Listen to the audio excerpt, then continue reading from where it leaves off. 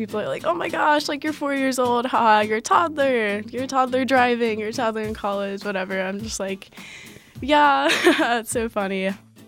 Lauren Stiller is a sophomore at Carolina, double majoring in environmental studies and public policy. Lauren will be celebrating her 5th birthday this weekend on February 29th. Welcome to Well Said, the University of North Carolina at Chapel Hill's official storytelling podcast. I'm Cece Huffman, a student podcaster at Carolina. This week, we're talking all about Leap Day.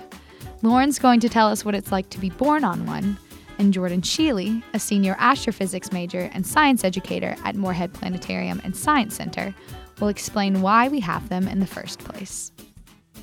So every year, we're behind by just a little bit. Our calendar is behind what the actual time is based on the rotation of the Earth around the sun. So once every 4 years, we make up for it by adding a leap day. Lauren was actually supposed to be born on another February holiday. So I was actually supposed to be born on Valentine's Day, but I was really late, and my aunt said to my mom, hey, I bet you she'll be born on Leap Day, and my mom was like, no way it'll happen, and then it did. So I'll be turning 5 this year. Every year that passes is basically a fourth of a year for me because I only have a birthday every 4 years. So as a 19-year-old, I say I'm 4 3/4, just for the fun of it. But I'll be turning exactly 5 this year. People think of birthdays as, this one specific day where, you celebrate the time you came into the world, but they're actually pretty abstract because even though I don't have a birthday every single year, most of the time I'm still celebrating, even though it doesn't happen. So I come to view birthdays as more of just a symbolic celebration, if that makes sense.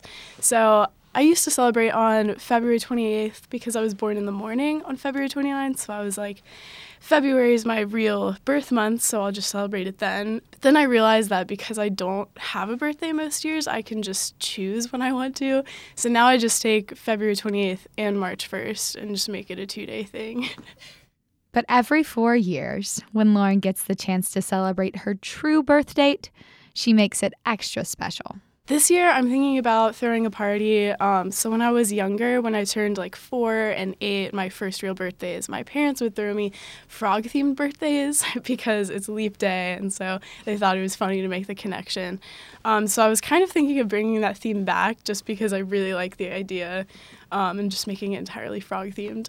Lauren says that birthdays are really special and personal, and hers is no exception. I do get a bunch of different reactions when I tell people. Some people are like, oh, that's so cool. I've never met someone born on Leap Day before. Some people are like, oh, that's awesome. Like, you have a rare birthday. Some people are like, oh, that's so sad that you don't have a birthday every year. But having a rare birthday can result in some seriously annoying minor inconveniences, whether it be registering for rewards with the store, buying a lottery ticket, or visiting the DMV.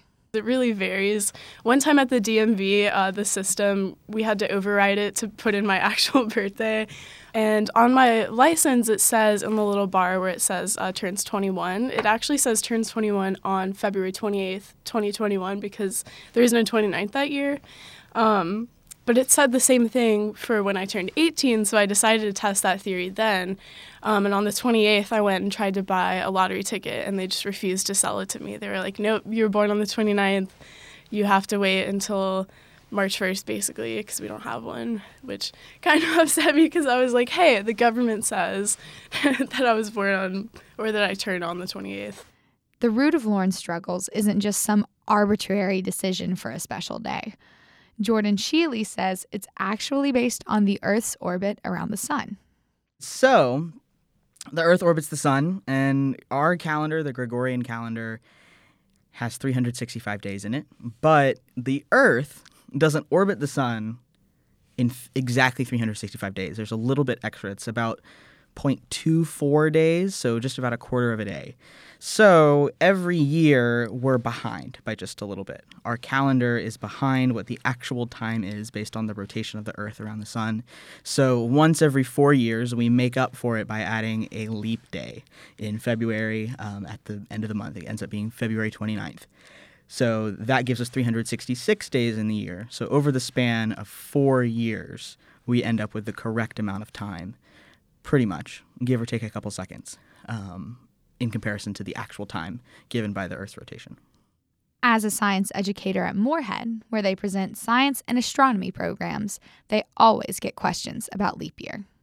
Yeah, it definitely comes up, especially with younger kids. Normally along the lines of like, why don't we have a February 29th every year? Or why aren't the years always the same? That, and especially with older kids, so why did we choose February? Or why did we choose this one day? Or why did we not do it every 16 years or every however many years instead of every 4? But Jordan says that, at first, even the people in charge of the calendar didn't understand it. The priests who were in charge of like adding the leap years after Julius Caesar had decreed that there were to be leap years back like right when the Roman Empire had first started, they had been doing it wrong. So they had been adding a leap day every 3 years instead of every 4. So there was a span of time of about, I think, maybe 100 years where we had no leap days because they had overcompensated for it. So whenever the Gregorian calendar came into common use, this kind of got corrected for again. So we were able to figure out through some sort of math at the time that the Greeks and the Romans were able to do, as well as probably people in like the Islamic civilizations in China probably figured this out as well. We're able to figure that out, correct for it, and then it comes to be just kind of this completely well-known thing in the Gregorian calendar. We didn't have one kind of like central authority for it all until we started the UTC time, which is Coordinated Universal Time. But now that's an international coalition that basically decides this is what the official time is based off of the time in Greenwich, which is where the prime meridian is. So if there is to be an extra leap day or a leap second, anything that else needs to be added to compensate for whatever we figured out, it has to go through this international group. So we've definitely come a long way from Caesar decreeing that there will be leap years to this very worldly kind of international effort. And thanks to this worldly effort, people like Lauren get to celebrate their special days with frog-themed birthday parties every 4 years. Right on time.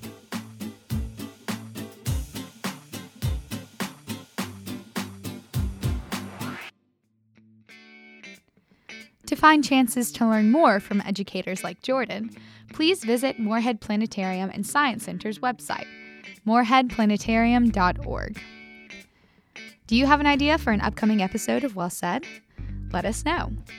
Tweet us at UNC or email us at wellsaid@unc.edu. You can find Well Said wherever you listen to podcasts, so we hope you'll subscribe and leave us a review. Thank you for listening to this episode of Well Said. See you soon.